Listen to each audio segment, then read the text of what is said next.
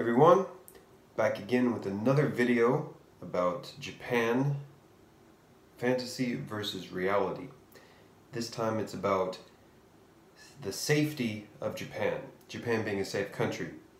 Now, I don't necessarily have a lot of statistics of worldwide safety in terms of violent crimes of Japan for this one, but going by living here and going by news stories related to crime, Japan is absolutely not a safe haven. It may appear to be a safe place, but there's still a lot of bad, violent crimes that go on here. Now, you could say compared to other countries that violence goes on in, such as America or maybe some third world countries, Japan is safe. Yes, that is most likely true. From my personal experience living here, day to day, a lot of violence does not go on. A lot of, there's not a lot of actual violence against regular people. But when it does happen, it tends to be extremely crazy and really fucked up, to be honest with you.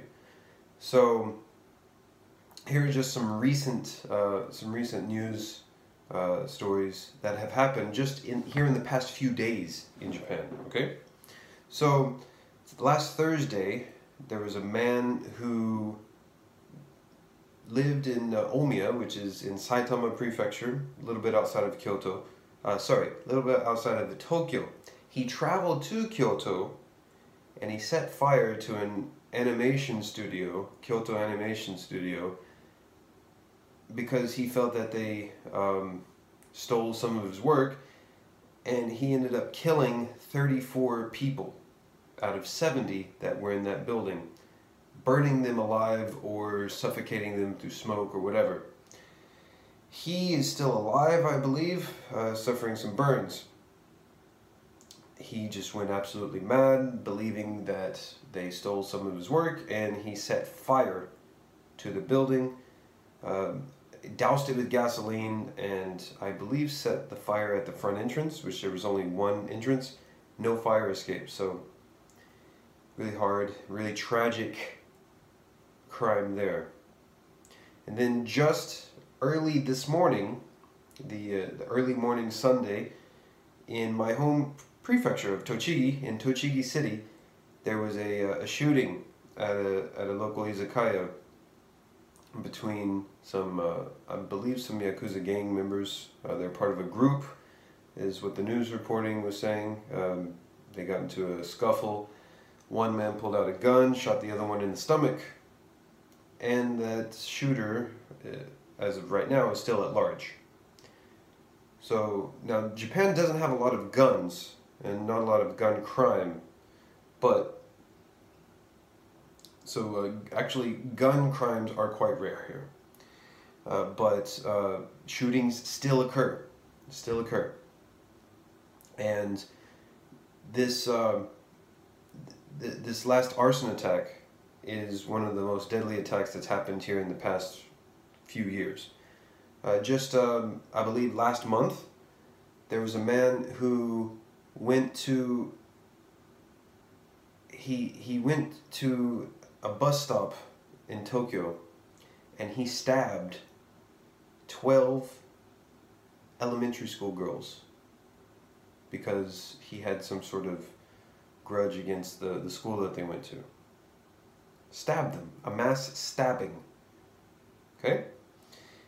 And just a few years ago, a worker at a mental facility got angry and stabbed and killed, I believe, 19 patients. Another mass stabbing. So, as you see, Japan has some really, really fucked up crimes that happen. But it's not widely reported, and it's still shown to the world as this bastion of safety and whatnot. Now, again, that is not to say that Japan is not a dangerous country. It is absolutely not a dangerous country. In fact, compared to a lot of other countries in the world, Japan is still considerably quite safe. Actually, just side note, this ale is pretty good. Just bought it, first time drinking it, so it's not bad. But this gets me onto a lot of crime statistics in this country. Actually focus more on non-violent crimes. So people get arrested. Just here in the past year, a big slew of musicians and sports stars have been arrested for bullshit drug offenses, minor possession, offenses. And these are the crimes that make headlines. When celebrities get in trouble for drugs or some sort of marital affair, scandal, or whatnot, that is what makes the headlines in this country. Japan very rarely, unless it's a huge event like this arson or the stabbings, Japan rarely reports on these really fucked up violent crimes. So, it's a matter of sort of sweeping it under the rug. So especially in terms of this, the stabbings at this mental facility. So mental health is a large stigma. It's considered a big stigma in this country, and it's sort of, if Japanese people have a mental illness, it sort of brings a sort of shame to their family. So these 19 innocent people that were stabbed at this mental health facility, none of their names were released for fear that they would bring shame upon the families. To me, those are the victims in this crime, and the killer is the one that should not be named. Right? In terms of the stabbings, all these recent stabbings, the guy who set fire to the animation studio in Kyoto, all of these guys seem to have really messed up mental health issues. But it largely goes ignored in this country. So apparently the guy that set the fire to the animation studio was in prison for a short time because he robbed a convenience store, right? Not all people who rob convenience stores have mental issues. They may just be assholes, who knows? But anyway, this guy apparently had some mental issues because he was shouting, you die," at all these people. And just the day before, it was reported that he had attacked a neighbor at his apartment complex, pulling their hair and punching them and whatnot, just because they came over to tell him that he was mistaken for them making noise. So, he obviously has some mental issues. He has a grudge against society. Whether it was because he served prison time and that just exacerbated his mental state or not, who knows. But the fact is, he had some deep-seated issues with himself and society, and here it just largely gets swept under the rug, right? So also in terms of violent crimes, like rapes and sexual assaults are quite common here. So I don't have exact statistics, but a large number of women that I've talked to in this country have been groped on trains by perverts. That is a very big problem in Japan, is women being sexually assaulted on trains or whatnot. And yes, it is still a crime. It's still punished when they're caught, but it still goes on and on and on. The problem is not going away. So kidnappings happen, kids are killed, so it's not the fact that Japan is a dangerous country, it is just not a 100% safe country. So that fantasy that everyone has is Japan is a safe haven and it's a very quiet, nice, calm country is simply just not true. It's not true.